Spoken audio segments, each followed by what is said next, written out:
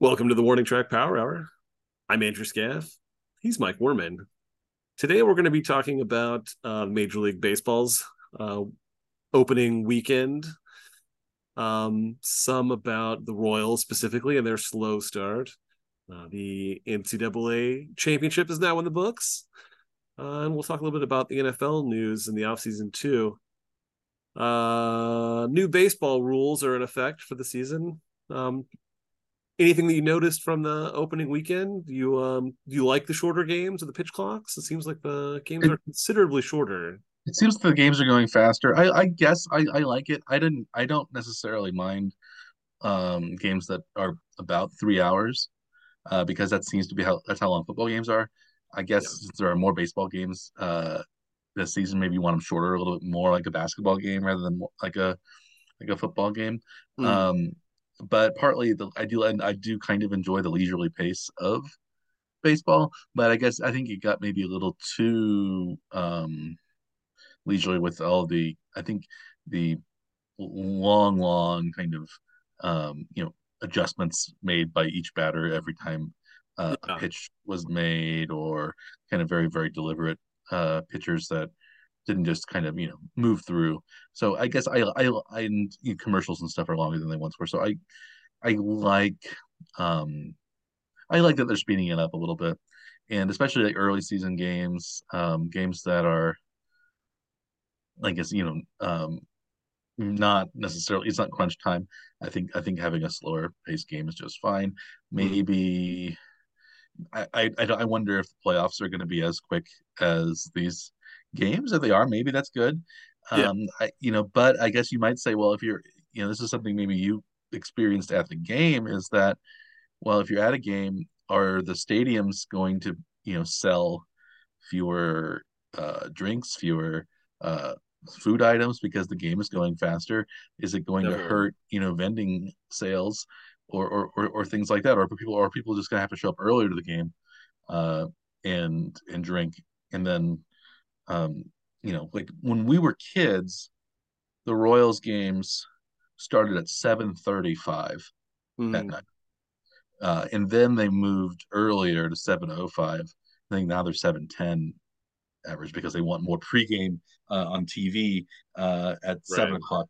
But I wonder if game times might get moved back again, back to the kind of Good. old, because that would allow more time for people to get to the game, and also people maybe settling in and drinking, and because I think the lost revenue is not going to be um, lost on a lot of the teams. I think they're going to notice that, if games are half an hour shorter, that means, especially also the early innings are going to be shorter. So there's, even if you just get there right at game time, the time, if you want to buy like a beer or something like that, it's, you have to get it before the seventh inning. But are they going to move it to like maybe earlier because the last innings are going to be shorter than they have been before? Is the time going to be any But they at different? least won't get extended like the later innings, they may be like more intense, so they may take more time between pitches and can't do that right now. So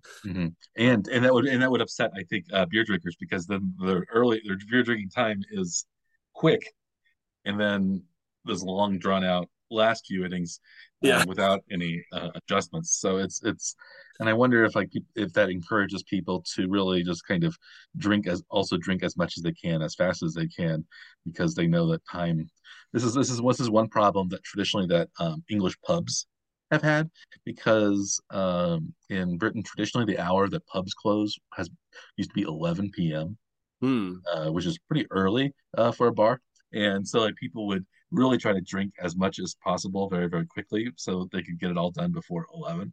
And this led to other kind of problems in with drunks and fights and things like that, because everybody would leave right at 11, and it's like all the bars are getting out at the same time. It's all people who have been drinking all the way up to closing time, and then suddenly they're getting pushed out, and this leads to you know fights, public urination, things like that. Whereas if they had, maybe if the games, or if the pubs were open later, people might not always stay out until 1 o'clock. 2 o'clock in the morning because Yeah. you might feel like, well, it's 12:30, I'm ready to go home, or it's midnight, I'm ready to go home. Only the Uh, true pros will stick it out till closing, right? yeah, and those Yeah. maybe you could say are the people that hold their drinks a little better than the people who come in and drink early. I don't know. So I think there's sometimes you can see like there are unintended consequences, I guess, that happen because of the shorter games that people I don't think maybe took into account really. Yeah. So I guess after the opening weekend, games were 2 hours 38 minutes. It's 25 minutes faster than last season, 32 minutes faster than 2021 per So so game anyway. so last season was shorter than 2021. Yeah, they cut it down a little bit. I think because they were getting ready for this, but and Yeah, it said like you're not supposed to step out of the box, stuff like that. If yeah. you're in the batter's box, you're supposed to keep 1 foot in. That was last Mhm. year's change. And then the pitch clocks were there, but they weren't enforcing it, right? So like, Yeah. I uh, like but now it's full on enforced. I do kind of like pitch clock. I don't know. I guess does the new signaling system does that make a difference? I think Because that it's helps. It not new should this year, but it's cut down on the amount of time it takes to like shake off a signal, make the next one, and it should be more rapid to make the decision as to which pitch to throw between the catcher and pitcher because they can do you just think signal yeah. back and forth. This was something I think was mentioned with Zach Greinke. Does this mean do you think like when I guess they introduced this system last year or the year Mm-hmm. before? Um, does this mean that pitchers will call more games now than in years So past? I saw Or it is it looked more of a like the collaborative thing? catchers were wearing the device before, but there were a couple pitchers I think that actually had the device. You just tell the catcher what he's going to throw, and then he doesn't have to have the conversation if the pitcher's the Hmm. one making the decision anyway. So Yeah, I thought that Greinke waived himself would waive himself off from his pitches, and he changed his mind. Was that true? Was that something that I made? I wouldn't be Uh, surprised. I thought that was in some uh, his own. Shook off his own signal. Oh, maybe that was in that little clip that I sent you. Even Yes, yeah, he shook off a pitch call that he had made. So yeah, he Zach made Greinke was calling his pitches in spring training in the maybe or spring. Yeah, yeah. Um, he also has in the past told pitchers or told hitters what he's going to throw, yeah. uh, because he's unique, I guess we could say. And A true competitor. He's like, I'll tell you what I'm even going to tell you what I'm going to throw. Good luck. yeah, and Mind he games. yeah, he likes to play those mind games, and he's also just I think doesn't really care about protocol or what other people want to do. So yeah, he's a character, but he pitched a good game in opening day, but the Royals lost 2-0. They lost 2-0 again. Second day they lost. What was the third? They lost three in a row to the Twins. Yeah, it was like 7-4. I think the third game. Before. I don't know. Do we want to talk about the Royals now, or we want to bring them up later? But so far they haven't followed through on their fast spring training start. They kind of No. continued the later spring training slump. But do you have any thoughts about how the games have gone so far? Yeah, I was gonna mention a few things too about the new rules anyway. Oh, okay, yeah, let's go for the new Uh, rules. Yeah. but if you were concerned about the number of violations that there were going to be, like per game, like the pitch clock Mhm. or the hitters not making enough eye contact with the pitcher beforehand, there were 41 pitch timer violations in the opening weekend. So less than one per game at least anyway. So Okay. it's not been a big factor at least in the game. So Nothing in a really game deciding point either, so which a is little good more to than like see. balks per game. I don't know how many balks per game are Got to usually be called, but less than one. it's the same penalty, isn't it? A pitch time or it's a strike? Is it It's automatic a strike striker or ball, yeah, depending strike on ball? It's not a runner moves on base, so it's a little. right, But it could. right. I guess it could if it was with If with it's a three full balls. count, Yeah. then whichever one the umpire says like, oh, the batter's not in the box early enough, then Hmm. it's a strikeout. But I don't think that really came up anyway. Yeah.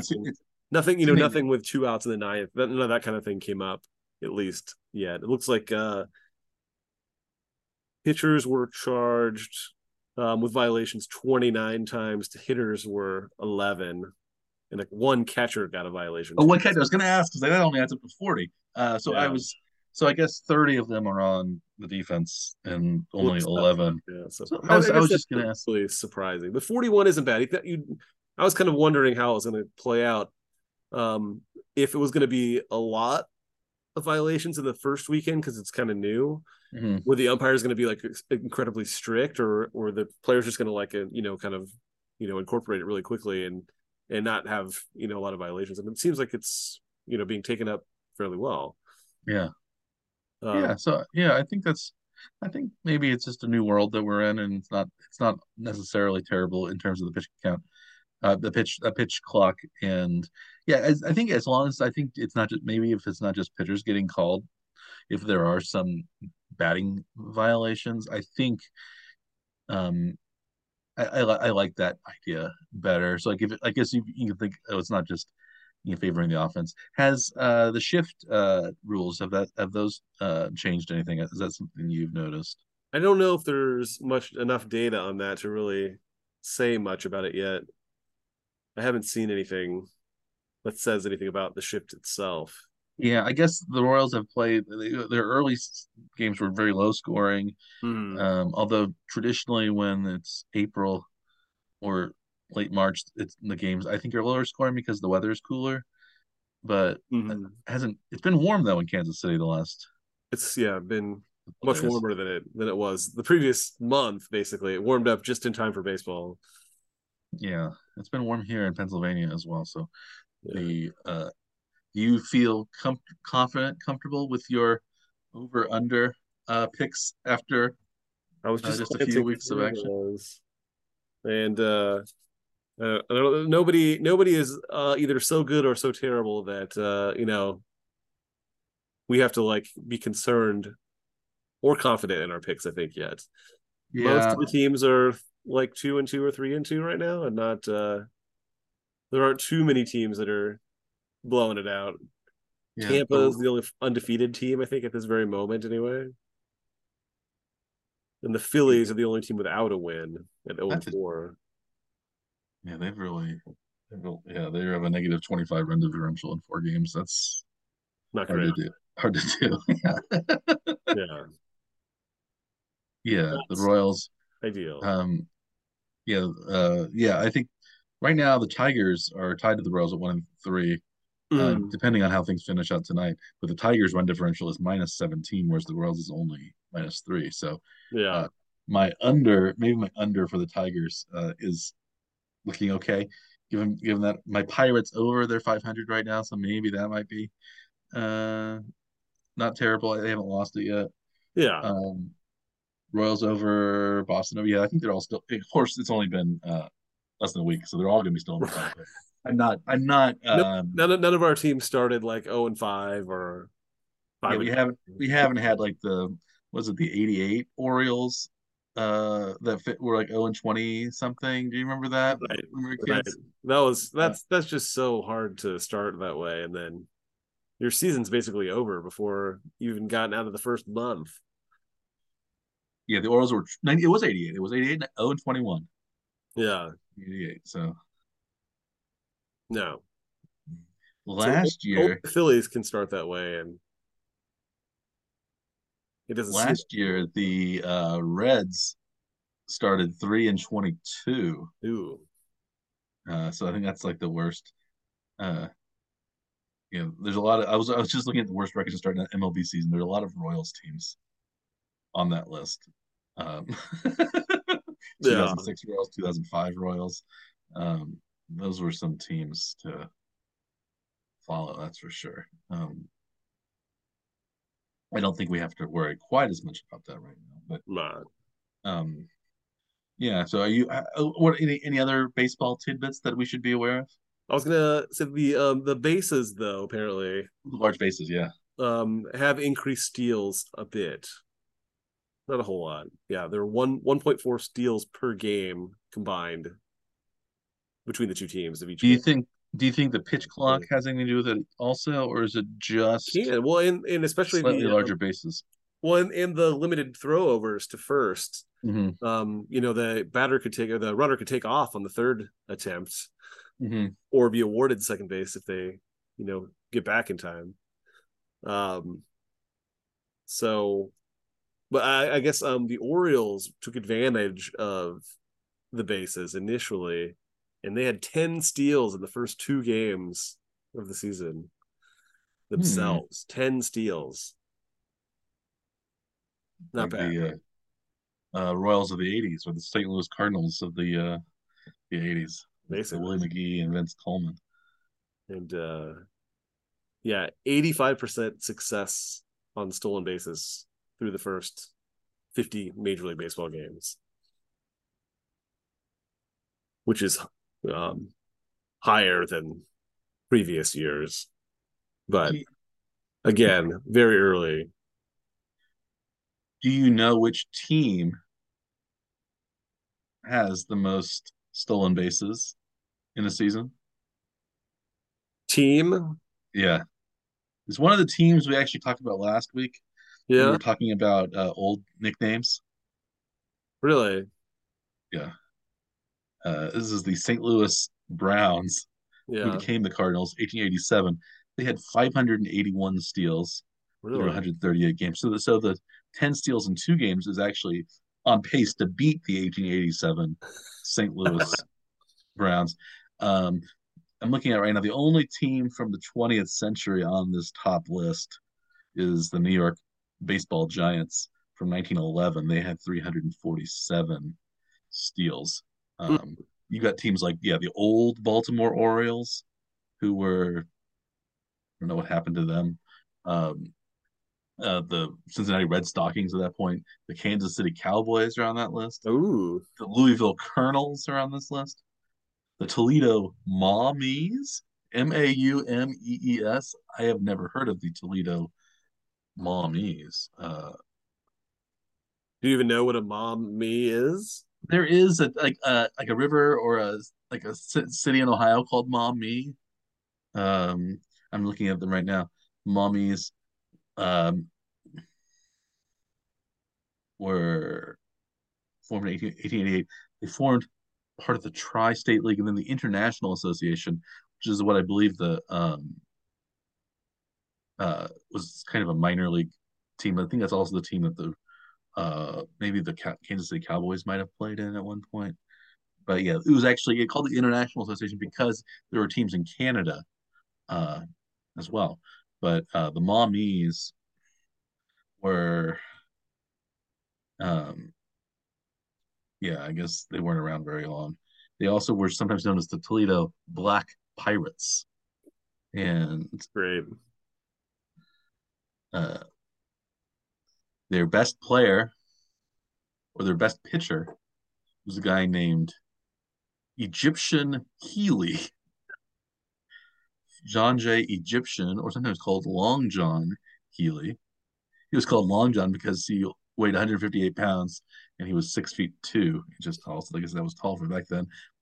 But he played for the St. Louis Maroons, Indianapolis Hoosiers, the old Washington Nationals, Chicago White Stockings, Toledo Mommies. Those White Stockings became the Cubs, the old Baltimore Orioles, and the Louisville Colonels. None of these teams are around uh, any longer. Those old Yeah. Baltimore um, Orioles were in the National League, but I guess they folded, and that's why the later Baltimore Orioles um, came. I'm not exactly sure. Oh, the it says the Orioles. Oh, those Orioles they moved to New York as part of the agreement or something like that. They think they kind of died out, but then they moved. Oh, there was the newly formed AL Baltimore Orioles, and then they moved to New York to become the um, New York Highlanders, then New York Yankees. So Oh, so that was another precursor to the Yankees. yeah, but this I guess the original Baltimore Orioles were not. They folded right before, and then when the American League was formed, there was a new Baltimore Orioles, and then after a year or two, they left and went to New York Okay. because I guess there was no team. There was no American League team in New York. There were only the Dodgers and the Giants. So Yeah. they wanted to even up, I guess, the leagues, and so Baltimore got. You would think that they want to keep a team in Baltimore maybe, so they would like switch one of the National League teams and move. but I guess New York uh, gets its way when it wants to get its way. So uh, another trip down uh, baseball memory lane. I'm gonna look. Yeah, mommy. Um, it's another name maybe for the Miami Indians, Yeah. but also geologically speaking, there is a what's called Lake Maumee, and it is the ancestral lake of current day Lake Erie. Hmm. And I guess the Ice Age changed how things were. At one point, 14,000 years ago, ice covered most of the Great Lakes, except for what's now the southern tip of Lake Michigan, which was called by geologists, I guess now, Lake Chicago, and part of Lake Erie, which they called Lake Maumee geologically. So Lake Superior, Lake Huron, Lake Ontario, and most of Lake Michigan were covered by ice. And then as the ice left, they called Lake Michigan 9,000 years ago. They call it what's called Lake Algonquin. And then it shrinks and becomes Lake Chippewa. And now it's Lake Michigan. So that's interesting. I'd never, I guess I'd never known the history of glacial history of the Great Lakes, and I don't think any other sports podcast will discuss the glacial histories of the Great Lakes, along with the Toledo Maumee, Maees. Um, Just the warning track power hour. it was the most stolen bases. Um, is yeah since 1900, as I said, the most stolen bases was the 1911 Giants. Um, Within the last 50 years, so only two teams of the last 50 years have been among the stolen base leaders. And that is the 1976 Oakland A's and the 1985 St. Louis Cardinals, who we kind of mentioned with uh, Ozzie Smith and Vince Coleman and It Willie was Ricky McGee. Henderson then in the Ricky Henderson, I would guess played for the A's in '76. Did he? yeah, must have, yeah. Was that his rookie year? Maybe. Probably. Um, let's see. I know, maybe not. It was earlier than Ricky Henderson. 79 was his rookie year. Yeah, so it was 3 years earlier. Um, it was right after they stopped winning the World Series, the Oakland, Yeah. because they won 70, I think 72, 73, 74. And so let's see, the Oakland A's at that point. Um, they still had some decent Billy Williams, Claudell Washington, Don Baylor. Uh, How many steals did yes, that team have? that team had 341 steals. Wow. They had an 87-74 record. I guess they didn't make up one game that was rained out. The Cardinals had 314 steals. The 1911 New York Giants had 347, so that's the high. But yeah, since all the other high stealing teams were from the dead ball era. Well, if you go farther down, there's the 86 Cardinals and the 77 Pirates. So the 70s and 80s kind of ushered in another kind of mini stolen base era. But um, yeah, Phil Garner had 35 stolen bases. Bert Campaneris 54, Sal Bando 20, Bill North 75, Claudell Washington 37. Don Baylor had 52 stolen bases. Think of how big and hefty we think of Don Baylor as being, but he had 52 Right. stolen bases in the 70s. He was, I believe, probably also he had 20 hit by pitches. He was for a long time at least. He held the major league record for being hit by pitches the most. I don't uh I want has that changed? Did that change? Oh, I don't know. Um, um, I'm not sure either. I want to say I want to think it has, and somebody else. Oh, Craig Biggio, yeah, Craig Biggio passed it. Okay. For career. Yeah.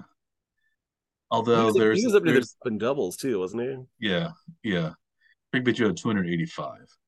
Huey Jennings, it says, was hit by a pitch 287 times, although he retired in 1918, which is an interesting career. Who the record for being hit by a pitch in a single season is? Uh, 40, I'm gonna guess. I don't know. Well, is this pitcher? Is this hit by pitch as? Oh, this is as a pitcher. The most batters hit by a single pitcher was 54. Okay. Oh, here it is. Huey Jennings was hit by a pitch 51 times in 1896, which is a record that still stands. It says Huey Jennings was interesting because it looks like he retired in 1903, and then he decided to go back to school. He first went so he played at this point for the Brooklyn Superbas, who we mentioned last week. He played for Brooklyn and Philadelphia and the Phillies, the Louisville Colonels, the old Baltimore Orioles. So these teams that keep coming back up for us. Huey Jennings. So he uh, was playing for the Orioles. He decided he and John McGraw as well, who of course famous manager later, both took classes at St. Bonaventure University in upstate New York. And then Jennings was accepted to Cornell Law School. And he went to Cornell after he retired, and he managed the Cornell baseball team while he was at Cornell Law School. Really? He never finished his law degree, but he did pass the Maryland bar exam and started a law practice in Baltimore and also Scranton, Pennsylvania. But then in 1907, he decided he was going to be the manager of the Detroit Tigers, who had Ty Cobb, Sam Crawford, some of those early great players. And um, he was supposedly a very good manager, but he also, I guess, inserted himself into a few games every now and again because so he retired. It looks like from 1903 to go to law school, but he played as late as 1918, and he was Really? manager from 1907 to 1920. So yeah, it's an interesting. His stats are yeah, actually he got into a game in 1918, it says as well as a player manager. No Wow. plate appearances though. So his last at bat was in 1912 Okay. at the age of 43, but he did get into a game at the age of 49 in 1918. So he retired at 34, and then he played sparingly a game here and there for the Tigers while he was their manager. Like I guess when the players were hurt or something, and he decided to just put himself in the game. Back when player managers weren't uncommon. That's a strange, really strange career. So yeah, Huey Jennings, he's a Hall of Famer. Is he? Yeah, yeah, he led the league in hit by pitch for 5 consecutive years. is that From something you would be proud of? 1894 to 1898, he led the league. 287 career hit by pitches. So yeah, he still technically has the record over Craig Biggio's 285, who beat Don Baylor's modern day record. So Yes. there we have Yes. it. And uh, during and it says Huey Jennings. He was famous for his antics on the while he was the manager, but he was also the third base coach at the time, and he would yell out all sorts of other whoops and whistles, and he uh, his famous cheer was "Yeah," I guess was what he yelled, but sometimes a very high voice, I suppose. He was actually suspended for taunting opponents with a tin whistle, I guess that he kept in his pocket. So he was known for his "Yeah." I guess there's apparently there's yeah, he was also a very good coach. Um, yeah, so that's Huey Jennings. All right, I think that's enough baseball probably for unless there's some other new rule that we've need to discuss. I think that was all I had on Okay. the I guess opening. that was the bigger bases. And then we got to most stolen bases, and then we got eventually into Huey Jennings. Uh, Yes. yeah, but Don Baylor was the original hit by pitch leader. At least when I was a kid, that's who they always said was the leader in being hit by pitch. Actually, he led the league one, two, three, four, five, six, seven, 8 times in being hit by a pitch. Wow. 267. Um, and he had a 30. He was hit by a pitch 35 times in 1986 when leading on the Boston Red Sox, helping them to win the pennant that year. Of course, because Bill Buckner lost or helped lose it, but Don Baylor was their uh, yeah, he was on that team as well. He had a 238 batting average, but a 344 on base percentage. Helped in part, I'm sure, by those 35 hit by pitches. Yes, must be. And uh, he was intentionally walked 8 times as well as part of his 62 walk. So he would, uh, yeah, so he, that's an interesting career that Baylor had. And of course, he became a very successful manager as well.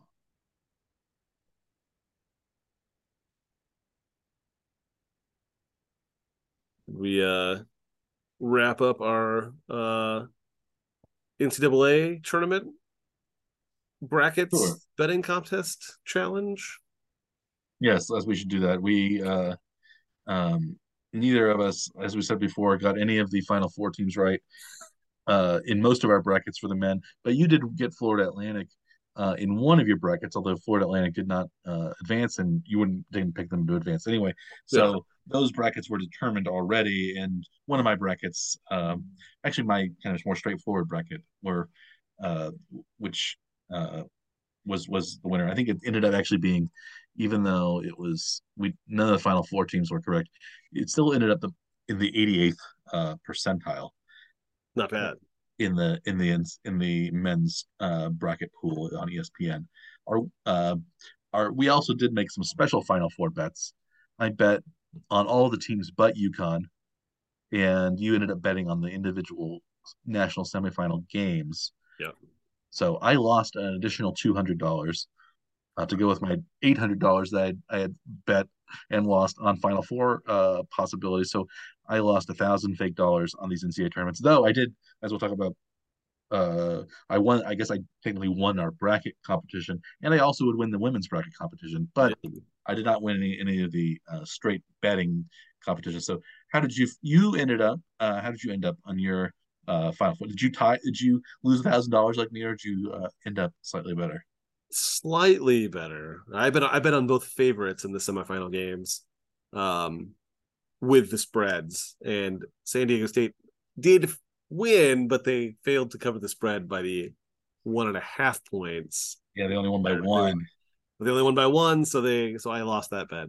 I Uh, still think if Florida Atlantic had beaten them, they could have given UConn more of a More of a game push. than Yeah, um, San Diego State did. But UConn was, I guess, a worthy champion. They beat everybody fairly soundly, and they beat some pretty good teams on their way. They beat Arkansas, they beat Gonzaga, uh, Miami, who had beaten Texas and uh, Houston, both, I think. So yeah, so there were some impressive wins, and I think they won every game by at least 15 points almost. It seemed like 13, I think, was the 13 total. points. But still, double digits for every game for the whole tournament. And actually, all of their non-conference games for the entire season, they won by double digits. So they only lost in Big East play. Yeah, which is pretty impressive. Uh, but yeah, how did the women's brackets fare?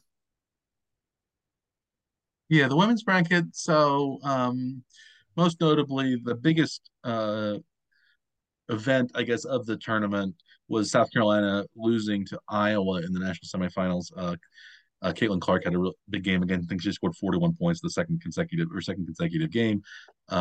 And Iowa won. LSU won the other semifinal, and then LSU won in the finals over Iowa.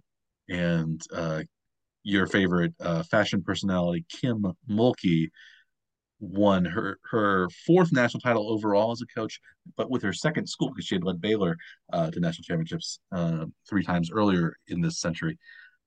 What did you think of the game? What did they again LSU ended up beating National Player of the Year Caitlin Clark fairly handily. It was close through most of the game, and they pulled away kind of in the third and fourth quarter. Um, Really high scoring game too, because LSU finished with over 100 points in the game too, which is pretty rare for a women's basketball game. But yeah, they made a lot of not a threes. finals basketball game, right? Yeah, yeah, very good game.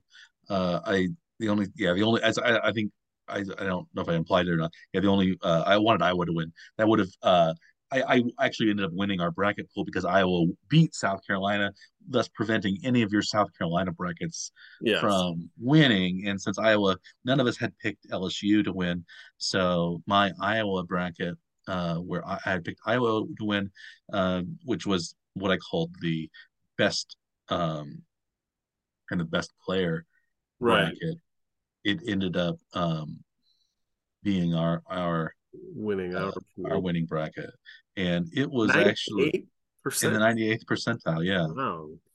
so that was my best, and then we had you were actually had you were second place in that one. You were 93rd percentile with your actual matchup picks were a little bit higher Mm-hmm.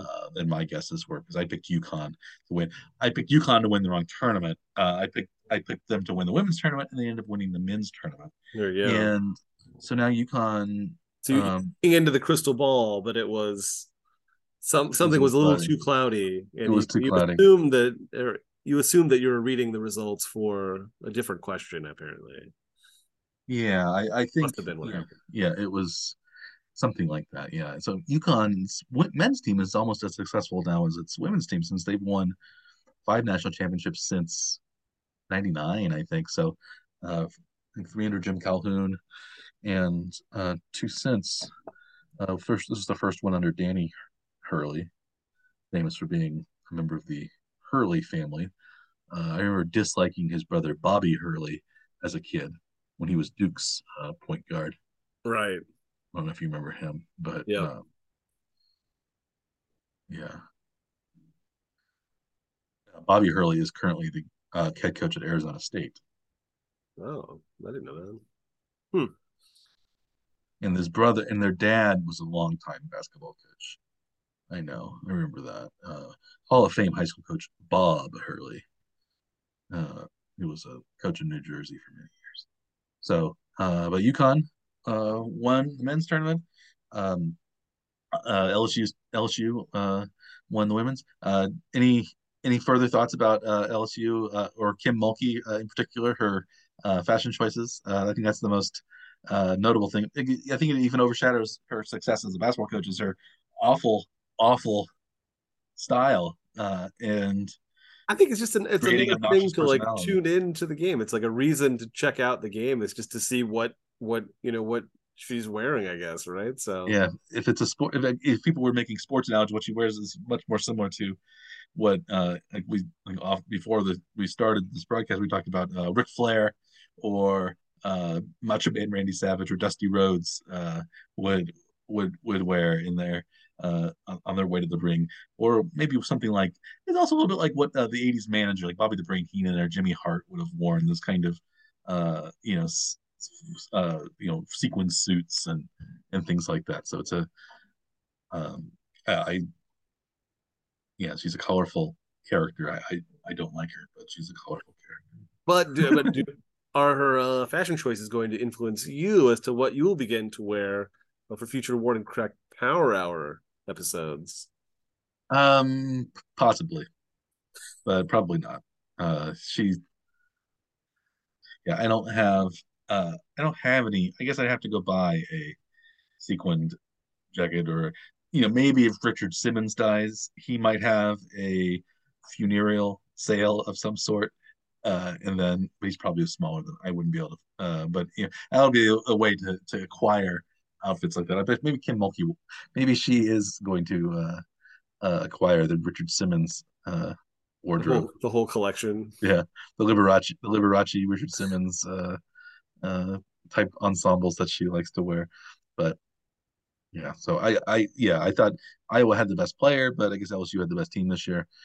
And yeah, they were number 3 seed, but they had only lost 2 games all year, which Yeah, is that seems really surprising crazy. It seems like that they they were were. underseeded, Yeah, especially having made it to the finals and then winning. So yes. Now looking back in hindsight, yeah, they've.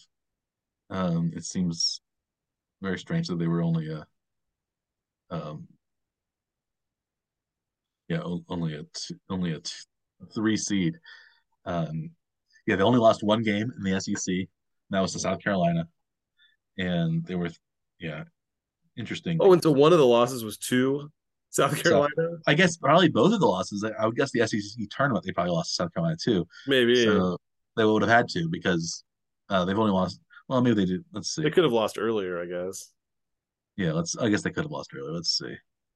Schedule. So they lost at South Carolina, February 12th, 88-64.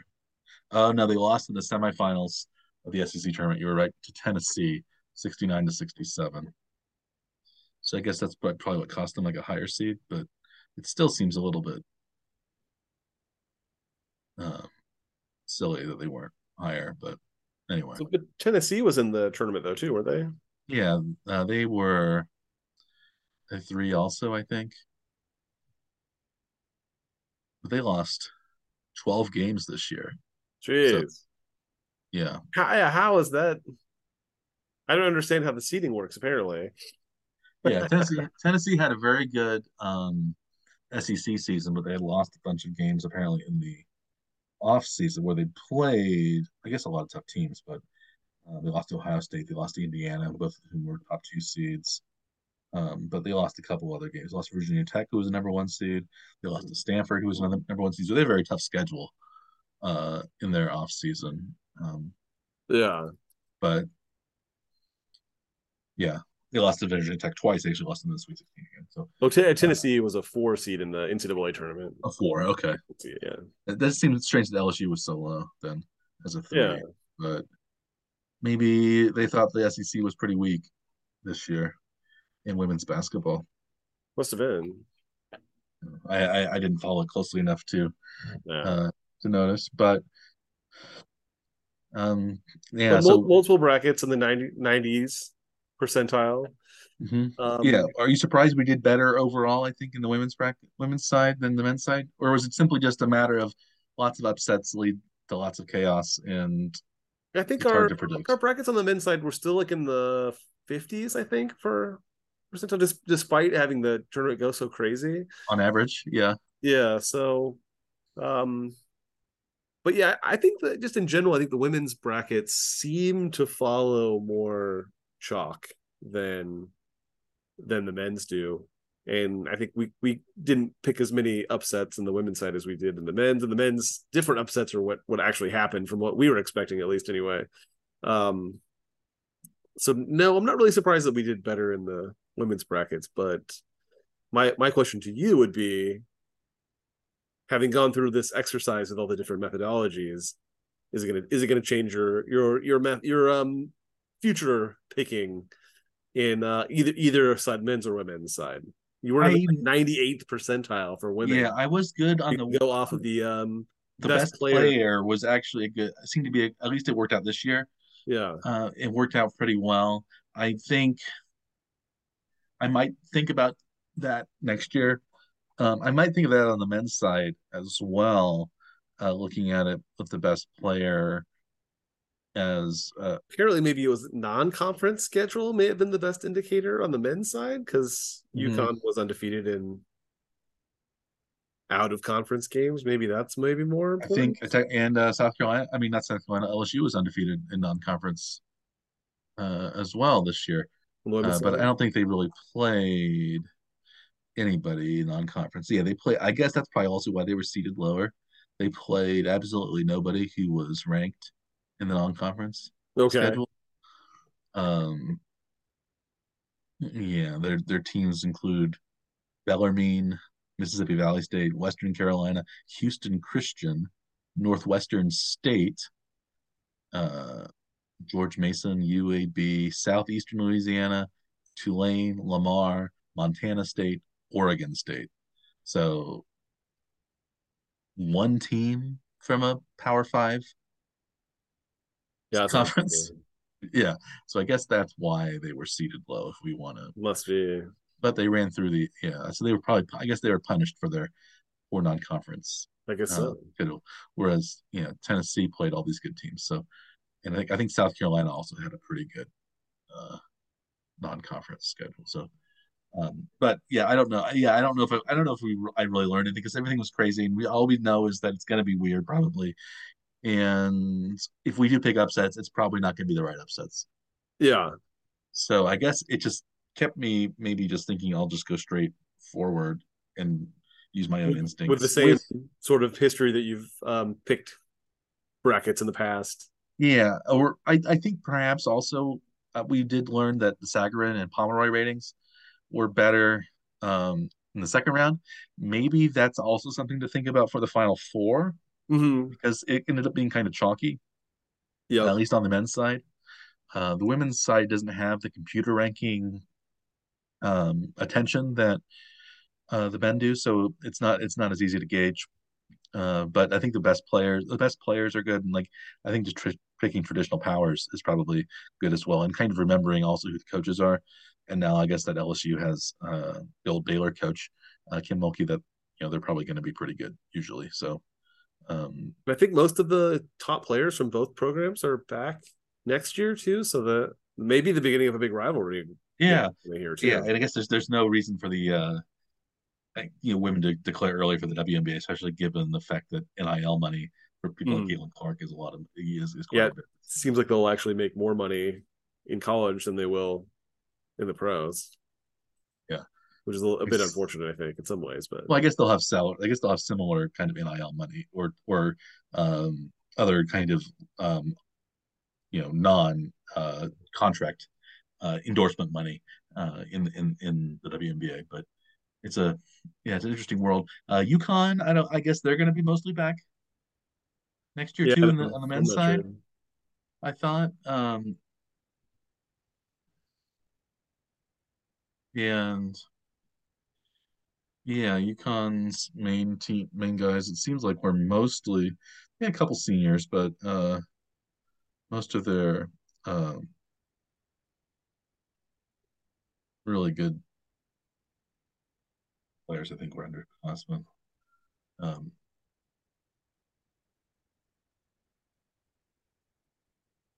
In case you were following, the Royals did just go to final at a 4-1 loss and so now they are 1-4. before.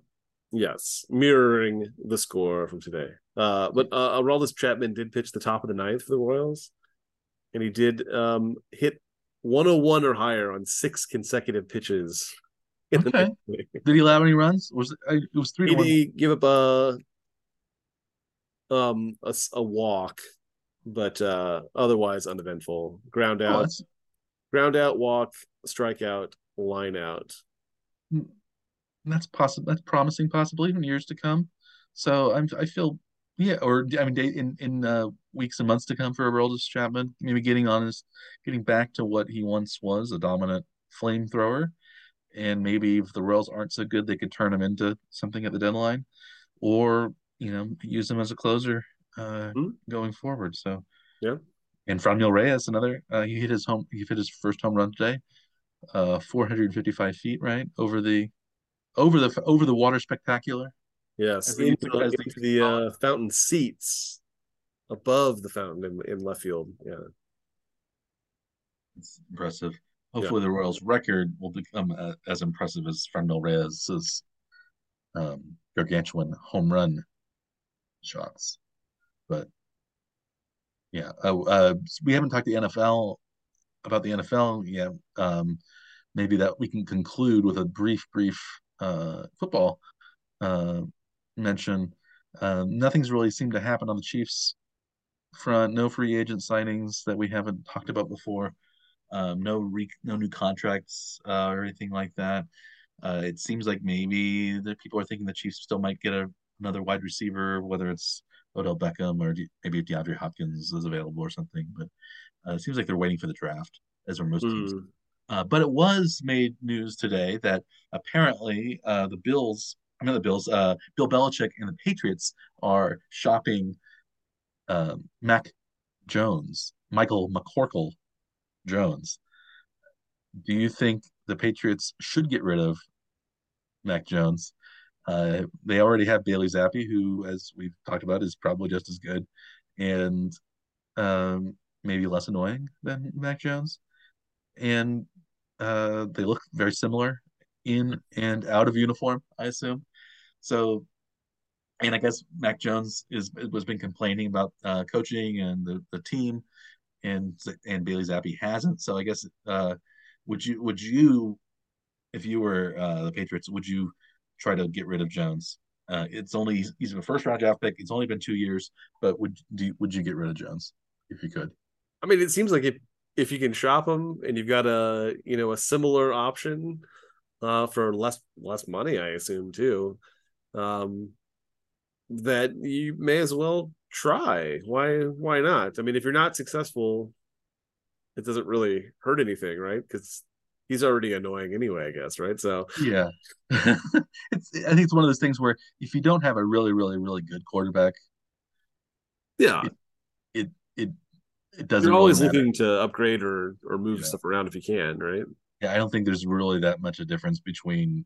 I guess maybe we'll find out this year. Bill O'Brien, the new offensive coordinator, new slash old offensive coordinator for the Yeah. Patriots, comes back and does something with Mac Jones or Zappy, whoever wins the job. But like, yeah, I don't.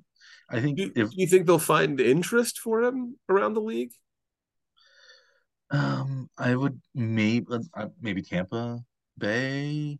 They're picking not quite early, maybe not early enough to draft a first really good first round guy. One of the top like three Yeah, quarterbacks that are expected to come out of the yeah, draft. yeah. Maybe have him challenge Baker Mayfield or something. Yeah.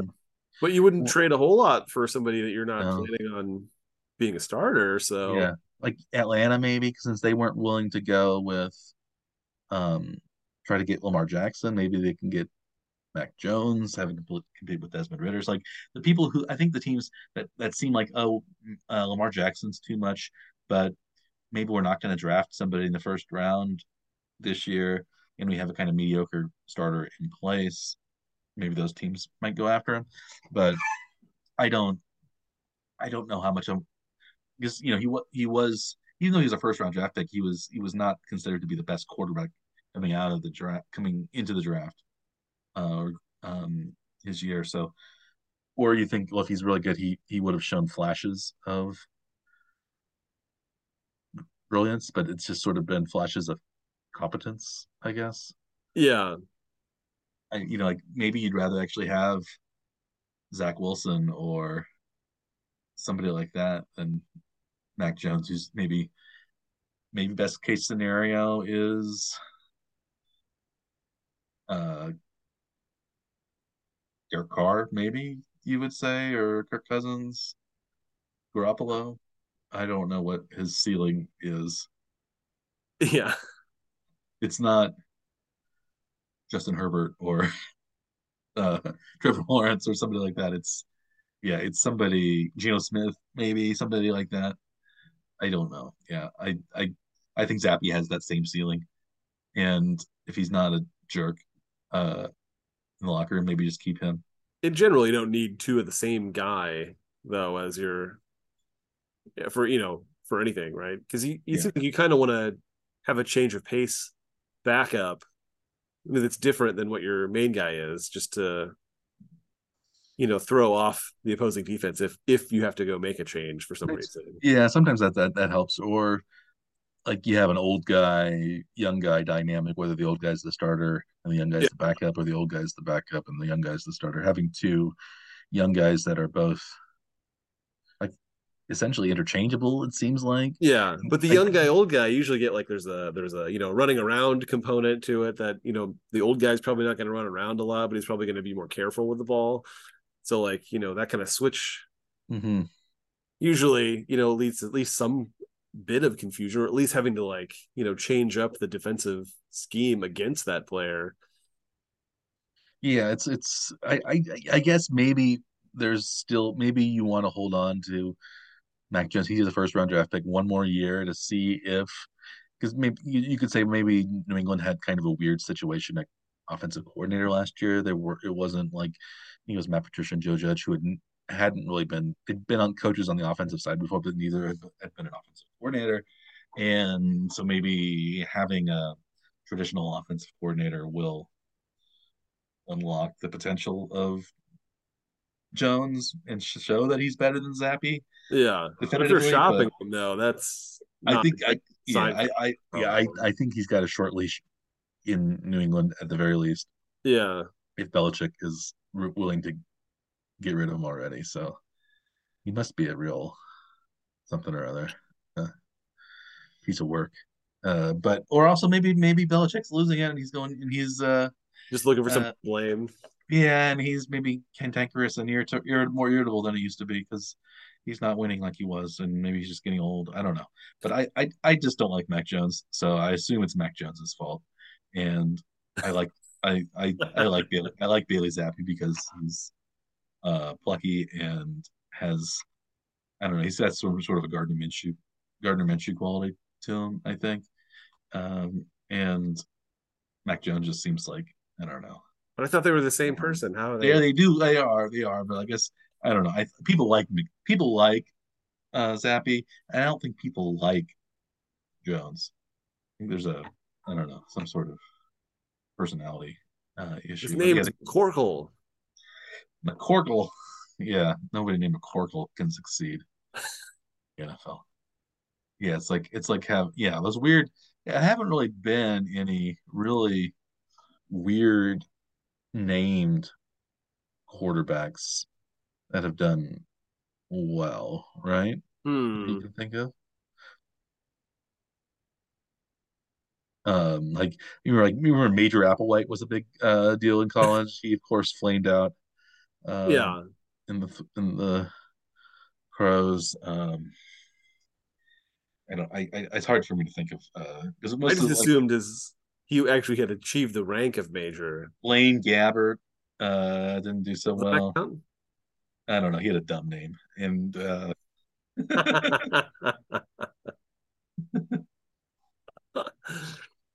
all You those wouldn't call that guys. success, though?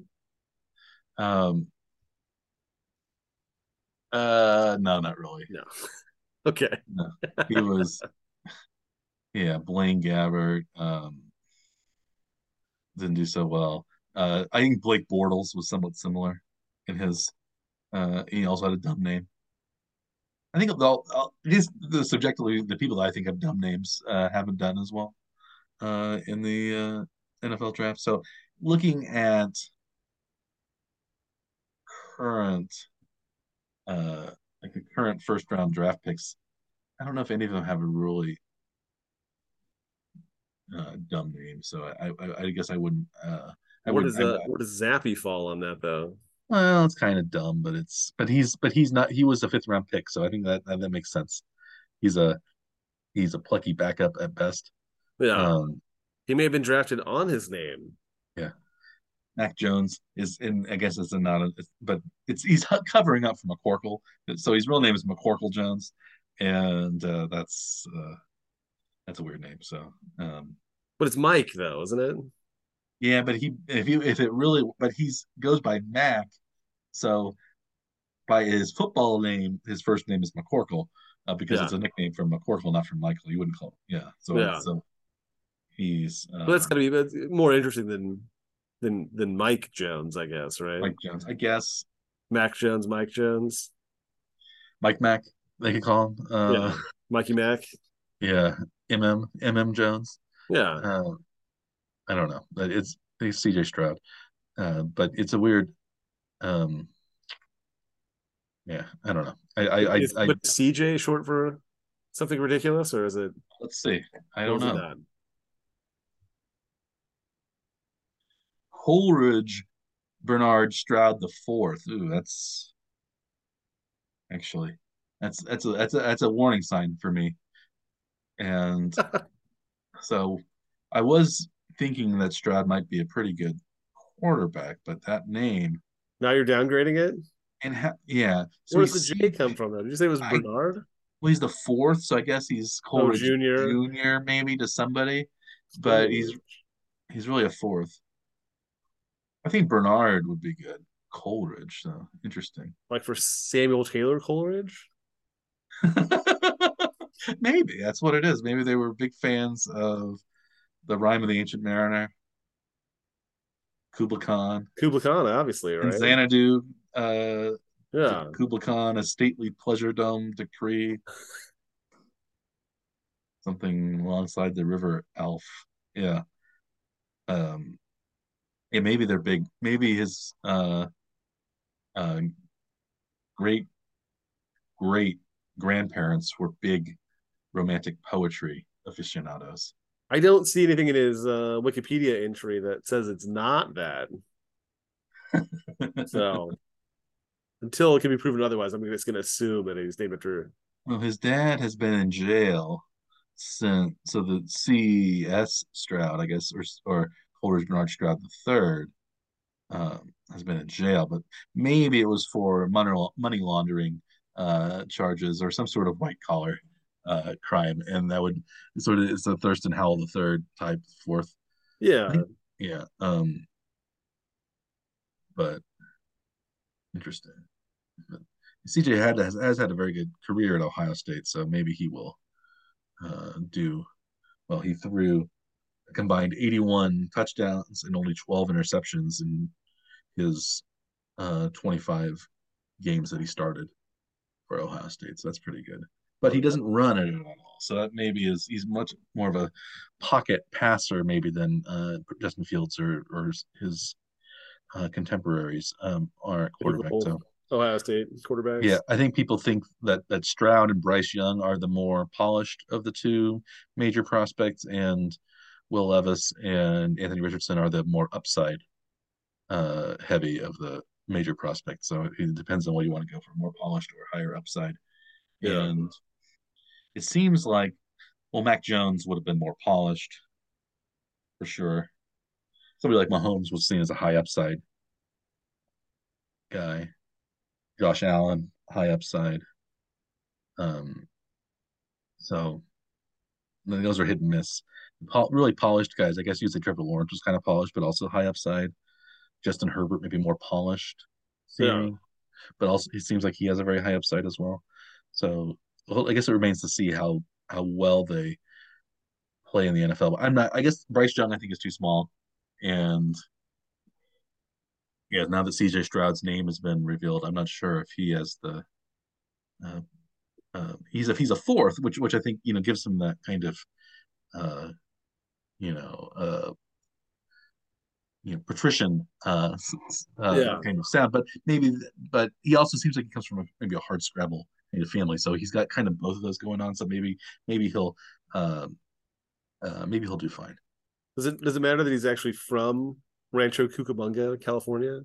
That's also a funny name, Rancho Cucamonga in San Bernardino um, County. Yeah, it's you know, Yeah, does that affect your expectation of CJ Stroud? and actually, I would say that being from California, that's a big state for football and for recruiting and things like that. So that actually I think maybe helps him because he's like Mahomes is from Texas. A lot of the good quarterbacks are from those big states. Um, but a lot of kind of mediocre ones that turn out to be in the NFL are also from places like that, like Mac Jones, but Yeah. Florida. And so Jacksonville apparently is where Mac Jones is from. yeah, He's from Jacksonville. it's got to be eating him inside that Trevor Lawrence is now the king of Jacksonville. Yeah. Speaking of kings of Jacksonville, uh, can't think of a segue actually. So I will. I was thinking that maybe we should wrap things up, as there are no, as just as there is no real King of Jacksonville. I have no real segue or no real elegant way to end our weekly broadcast. This one I think has stayed very much closer to our original hour-long goal than some of our previous episodes, even with our lengthy tangents down baseball memory lane, or beyond anybody's memory at this point. Yeah, not actually our memories. So yeah. I don't think nobody on Earth, I think, would at this point No. remembers even the 1911 New York Giants. Certainly not. We'll Um, have to have some centenarian guest on to see if yeah, they've even heard of some of these guys. maybe, yeah, certainly not Huey Jennings' playing career. Maybe his late managerial career over 100 years ago, if we have some, centenarians that are still with it enough to, or maybe we can just find some old recordings of people remembering Huey Sure. Jennings from 1975 or something like that. But um, yeah, well, we will wrap it up closer to our 1 hour time. This time, of course, unfortunately, the Royals have lost again, and hopefully they will turn it around by the time we meet again next week. And we'll maybe know a little bit more about the NFL, the upcoming draft, what things are looking like. Maybe there'll be some moves, but even if not, we'll still have things to talk about, like Toledo Maulese and the original Baltimore Orioles um, from the 1890s. So, And more McCorkle news if it comes up. and more McCorkle news. We're always up on him and Bailey Zappi, and I'm sure there'll be some Jordan Love, Taysom Hill news as well. But So until check in to you'll have see to wait until next week. who's who's gone into a darkness retreat since the last time we talked.